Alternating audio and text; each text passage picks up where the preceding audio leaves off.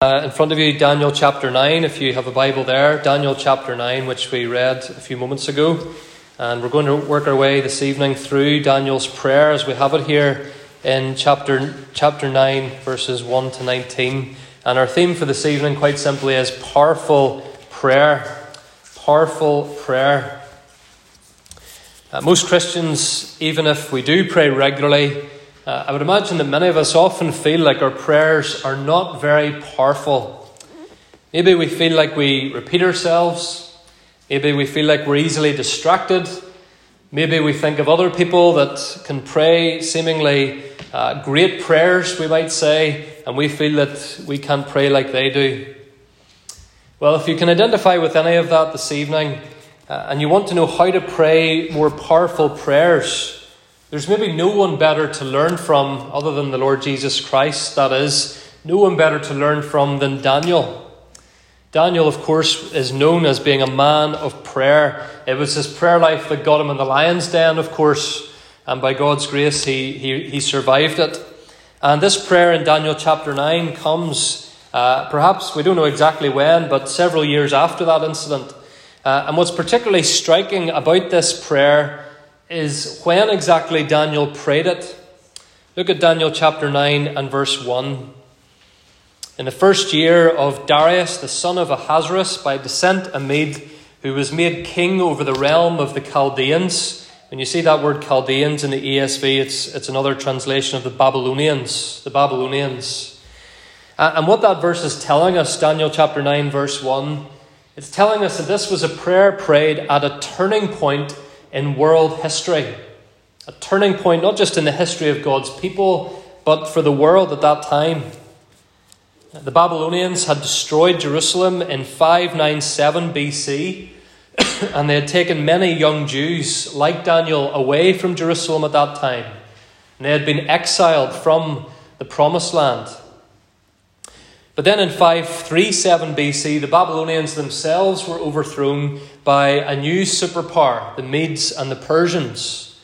And a whole new regime was now in place. And people would have been asking perhaps some of the same sorts of questions as have been asked in recent weeks in our media as we've seen the Taliban take power in Afghanistan. What is this new government going to do? What new laws are they going to impose? I'm not comparing the Medes and the Persians to the Taliban. I'm just saying regime change brings those kinds of questions. What's going to happen next? And for faithful Jews like Daniel, when this new regime took power, the big question in their minds would have been, well, is there any possibility that this will lead to a return to Jerusalem? Because that, of course, was the heart's desire of the Jewish exiles, that they would get back to Jerusalem. At least it was the desire of the godly among them, those who had faith in the God of Israel. And so this could have been a potentially tense, exciting, worrying time for Daniel and others like him. The first year of Darius the Mede, as their exile continued and these questions remain unanswered.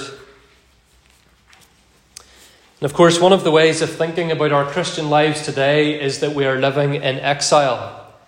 Peter writes about that, and he uses that language in his letter, 1 Peter. We're living in a world that is not our home. A stressful world. A world that in many ways we are in enmity with the world. We have many questions and few answers at times about what's going on in our world. Perhaps we get discouraged by the kinds of laws that are being passed in our nation and the general godlessness that goes with it.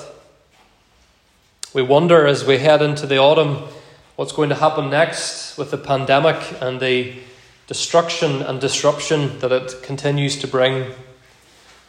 Perhaps sometimes as the church in the world we feel a sense of powerlessness.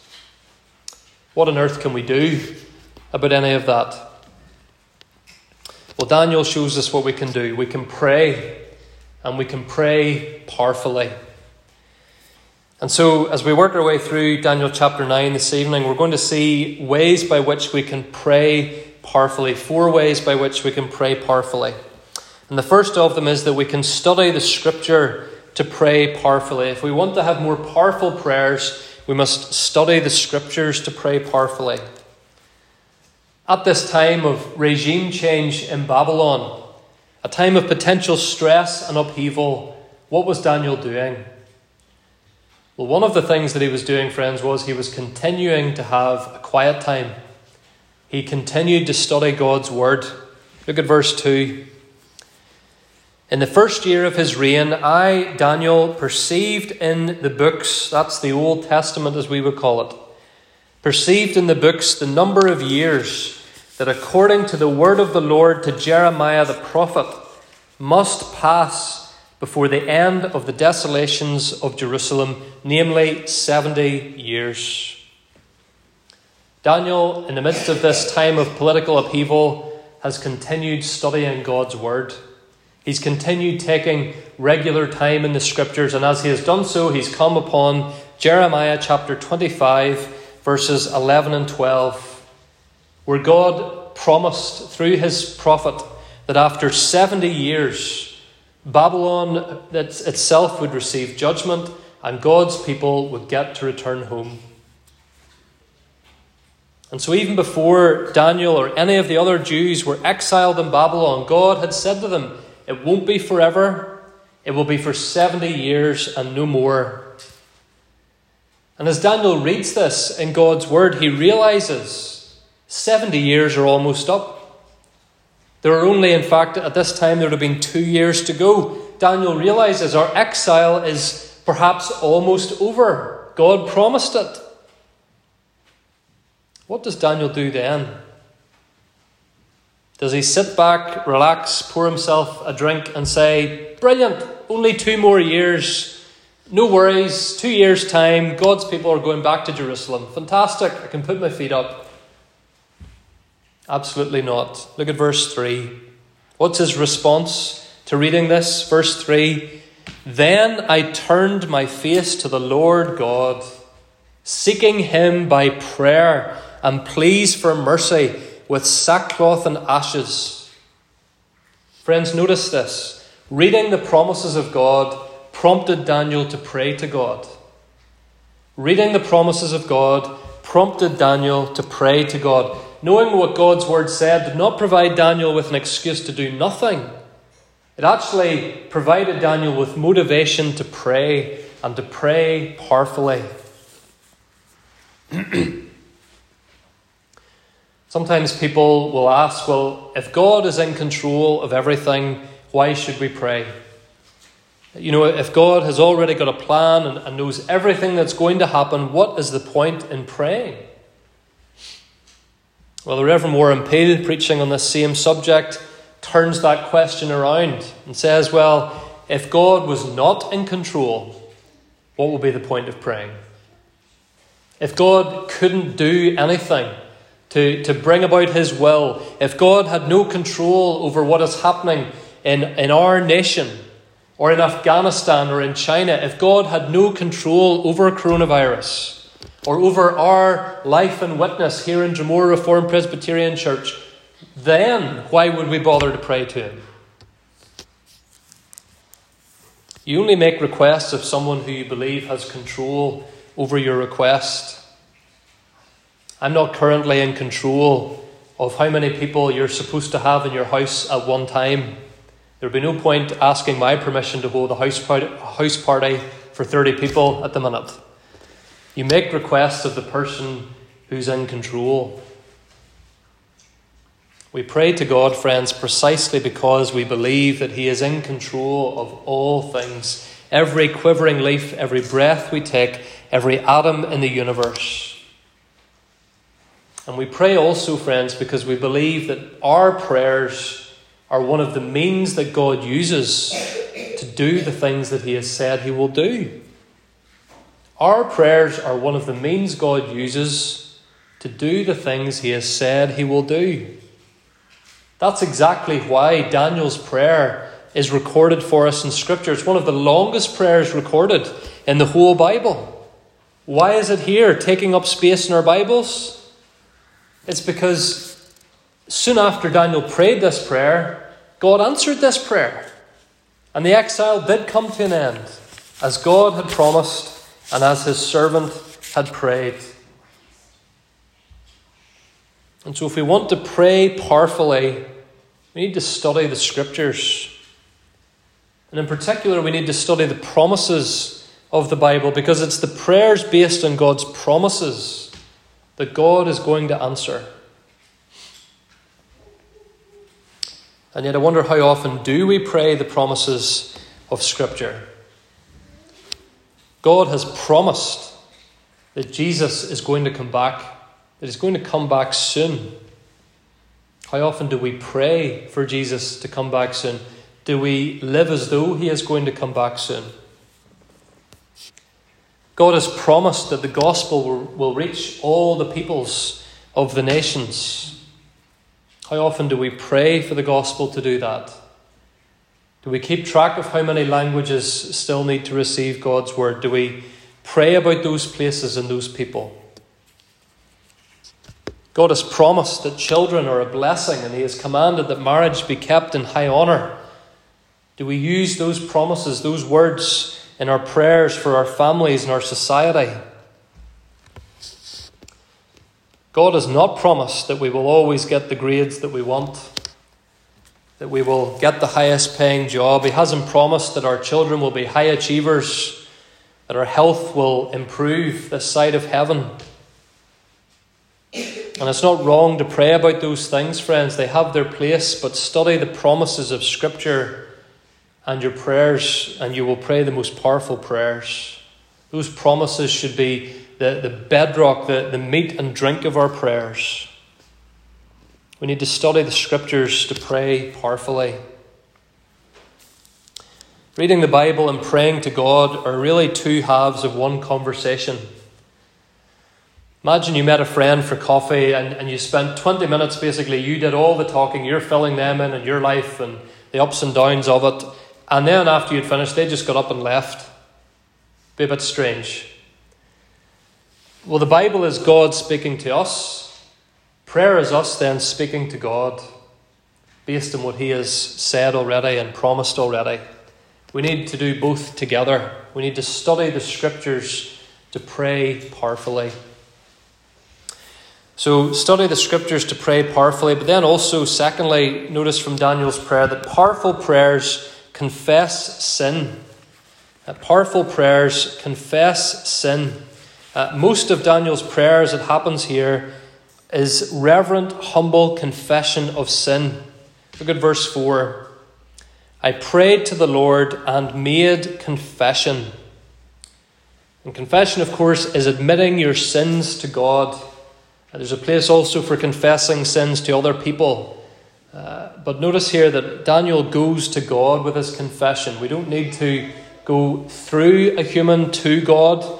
We go to God in the name of Jesus Christ. He's the only priest that we need to go through to make our confessions. And confession is admitting, I was wrong, I am a sinner, here is my sin, please forgive me. And Daniel's prayer is full of confession. It's not to say that every prayer we pray has to have this proportion of confession in it, but nonetheless it's striking how much confession of sin is in this prayer. 4 times in the prayer, Daniel says, we have sinned. We have sinned. In verse 5, Daniel uses 5 different words to describe what God's people have done. Look at verse 5. We have sinned. The word there means to miss the mark.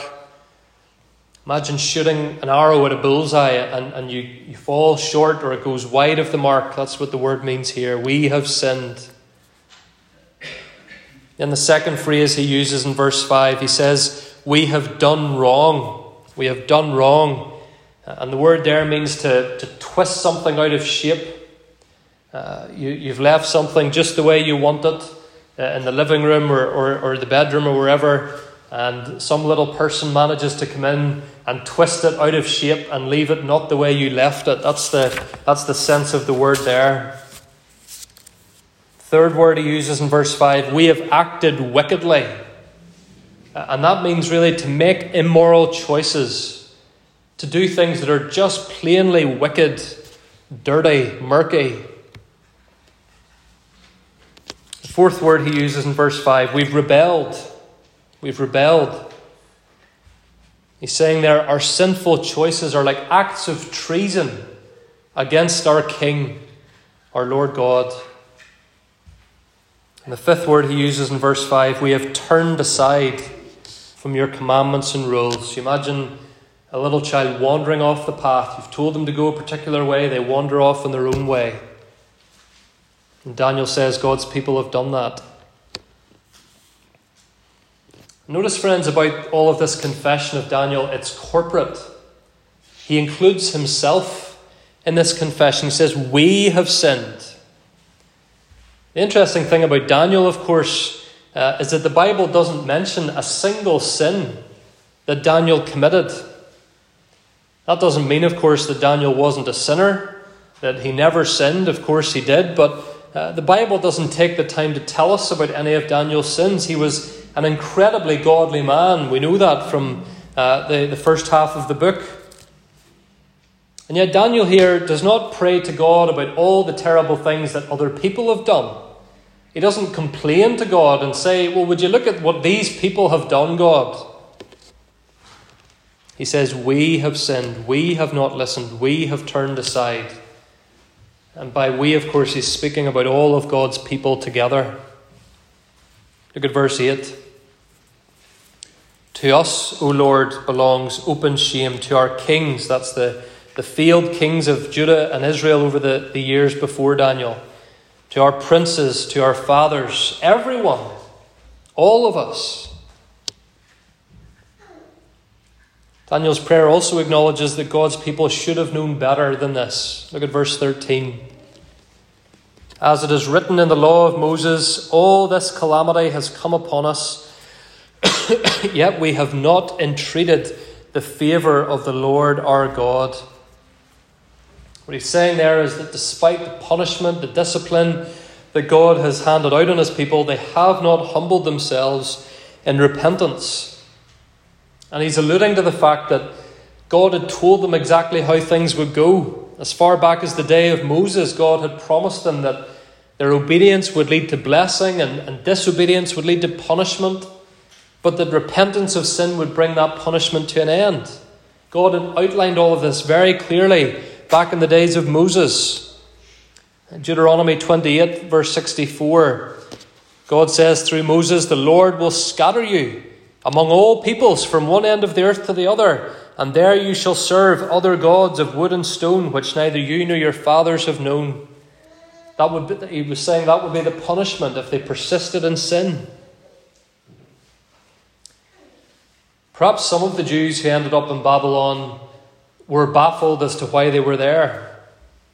Maybe some of them were asking, well, why has this happened? Why has God done this? If God's really in control of Israel, how could he have let the Babylonians do this?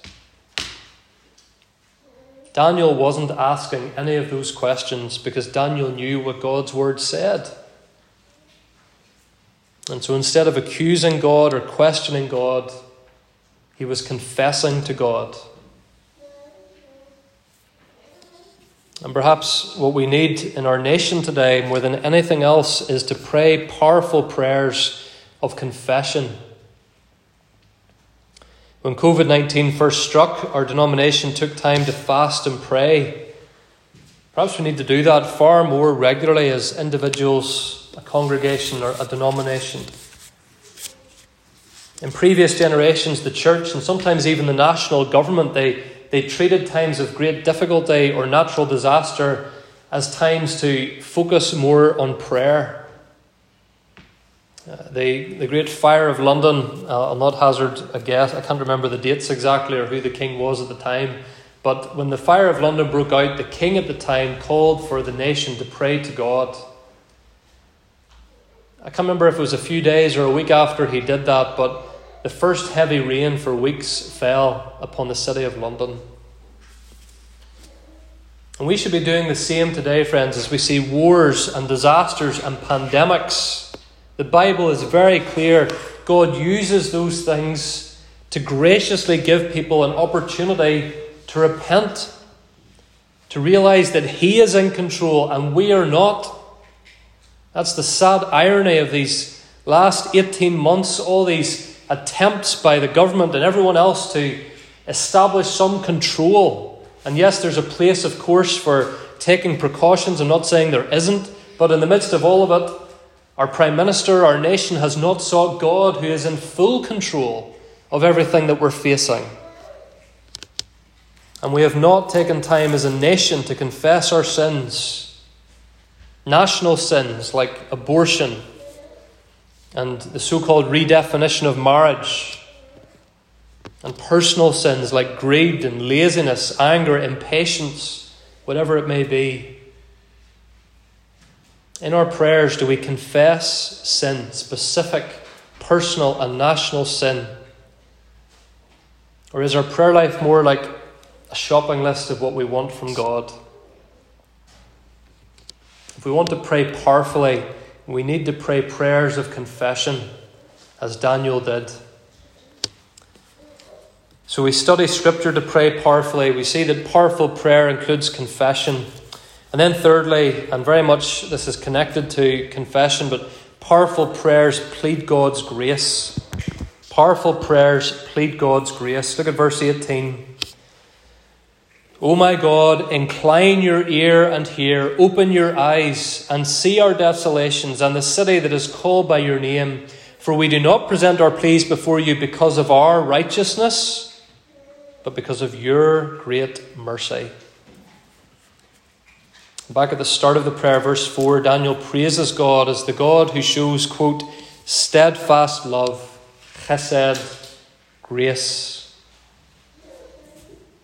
When we've confessed our sin to God, all that's left to do is to ask for God's grace, to ask for God to give us what we don't deserve. No preacher needs to convince anyone that you're a sinner. Deep down, you and I, we know that we're sinners. You can't tell me that you've never told a lie as I have done. That makes us liars. You can't tell me that you've never stolen anything as I have done. That makes us thieves. We could go on. God's law proves our sin to us no matter how much we might try to ignore it or deny it. And God, who is guilty of no sin, who is perfectly holy, he must punish our sin. He would not be God if he didn't. Imagine a judge who was given video evidence of someone committing a murder. As well as that, the man's fingerprints were all over the victim. As well as that, 2 eyewitnesses saw it happen. Would the judge be just if he or she didn't sentence the man to life in prison? Similarly, God, looking at the evidence of our lives, would not be God if he did not punish our sin. And yet God is also a God of grace. He's a God who has always shown from the very beginning of human history, even from the fall, that he is willing to provide a way for our sin to be forgiven. How can God do that? How can he be both just and gracious? How can he both punish sin and forgive sin? Well, the answer, of course, is by providing a substitute, someone to take our place. And in the Old Testament, of course, the substitute was an animal sacrifice offered at the temple in Jerusalem. That's why Daniel mentions the sanctuary. If you look at verse 17, do you notice that? He says there, verse 17, make your face shine upon your sanctuary, which is desolate. Daniel's saying to God, remember, God, what happens in Jerusalem. Remember what happens at the temple, the sacrifices, the grace. You see, this was part of God's covenant as well. This was what he had also told his people, that his steadfast covenant love would always be available to them. And of course, friends, today, Jesus Christ is our substitute, the one who brings all those other sacrifices to an end. Jesus is God's grace personified, the one who takes our sin on himself and suffered and died so that God's wrath would be turned away. Just as Daniel here prayed that God's wrath would be turned away from Jerusalem, Jesus Christ died outside Jerusalem, turning God's wrath onto himself. Maybe you're here this evening or listening in this evening or online and you're not a Christian and you wonder, where do I start praying with God. How do I know God will even listen to me? Why should he listen to me? He's not obligated to answer you at all unless you pray in the name of Jesus. Unless you appeal to and plead for God's grace, that undeserved love of God in Jesus Christ. There's a book come out a number of years ago, I think it was maybe Brian Chappell who wrote it, and it was called Praying Backwards. It was quite a short book, and the basic premise of it was that those words that we almost always use and should use as we pray in the name of Jesus, that there's a place for those words actually going at the beginning of our prayers. Because it's only on that basis that we can bring anything to God in prayer at all. It's in the name of Jesus. It's according to the grace that God provides through Jesus Christ. And God will always hear and will always answer prayers prayed based on the grace of Jesus Christ. He might not give us the answer we want. He might not give us an answer immediately, but he will answer. So study Scripture to pray powerfully. Powerful prayers include confession. Powerful prayers plead God's grace. And fourthly and finally, powerful prayers are concerned for God's glory. Powerful prayers are concerned for God's glory. Notice again how Daniel begins the prayer. Verse 4. O Lord, the great and awesome God. The great and awesome God. Here's an example of the word awesome being used as it should be used. To be in awe means that you're left without words. You're overwhelmed by the weightiness, the splendour, the power of someone or something. God is and should be overwhelming to us, awesome to us. But look how Daniel also finishes the prayer from verse 16 to the end. O Lord, according to all your righteous acts, let your anger and your wrath turn away from your city Jerusalem, your holy hill. Look at verse 18. O my God, incline your ear and hear.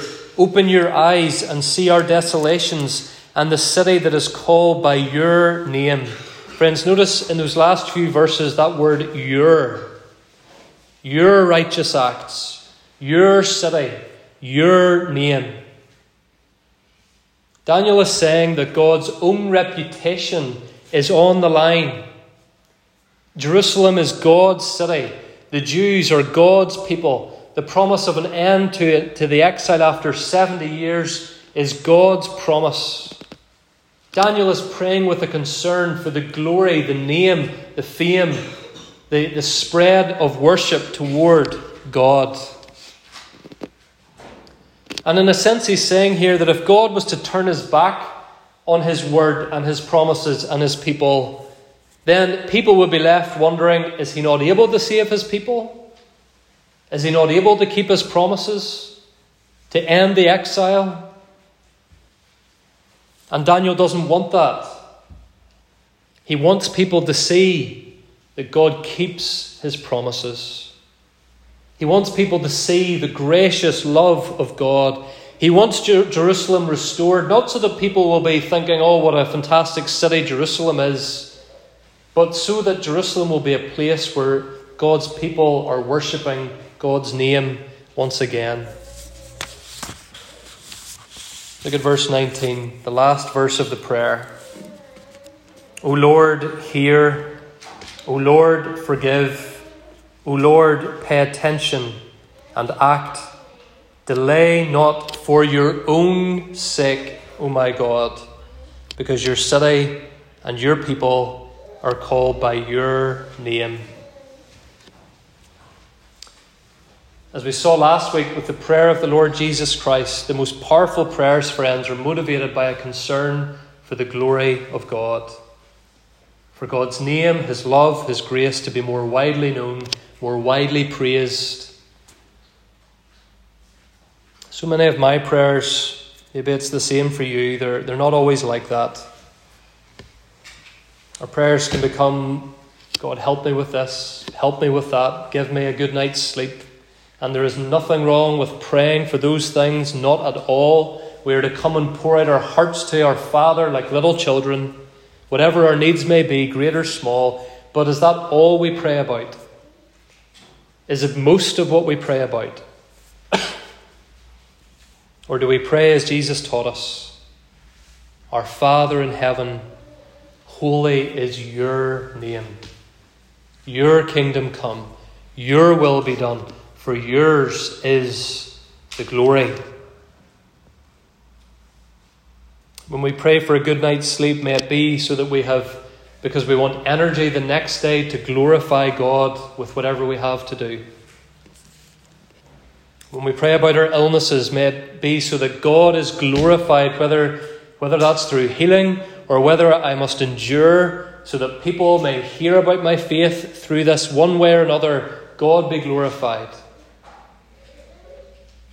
When we pray for God to take away COVID-19, it shouldn't just be so that we can get back to all the busyness and chasing after sport or work or holidays that once we did. It should be so that there is one less barrier to more people being able to gather together to worship God for the person and work of the Lord Jesus Christ, so that more glory would go to him. And so, friends, that was Daniel's motivation and concern in this prayer. He was praying powerfully with a concern for the glory of God. Here's Daniel, exile in a foreign land, a godly man among pagans, praying about his people's sins, even though the Bible doesn't tell us about any of Daniel's own sins. Does that remind you of anyone? Remember the Lord Jesus Christ, a godly man among pagans, praying about his people's sins, even though he himself committed no sin. Remember what he prayed on the cross, Father, forgive them. Jesus, like Daniel, prayed for sinners, and more than that, Jesus died for sinners. James 5:16 says, the prayer of a righteous person has great power as it is working. How do we pray those powerful prayers like Daniel and like Jesus? We need to study the Scriptures. We need to confess our sins. We need to pray based on God's grace. And we need to pray with a concern for God's glory. And if we begin to do that, friends, we will be men and women and boys and girls who pray powerfully. Amen.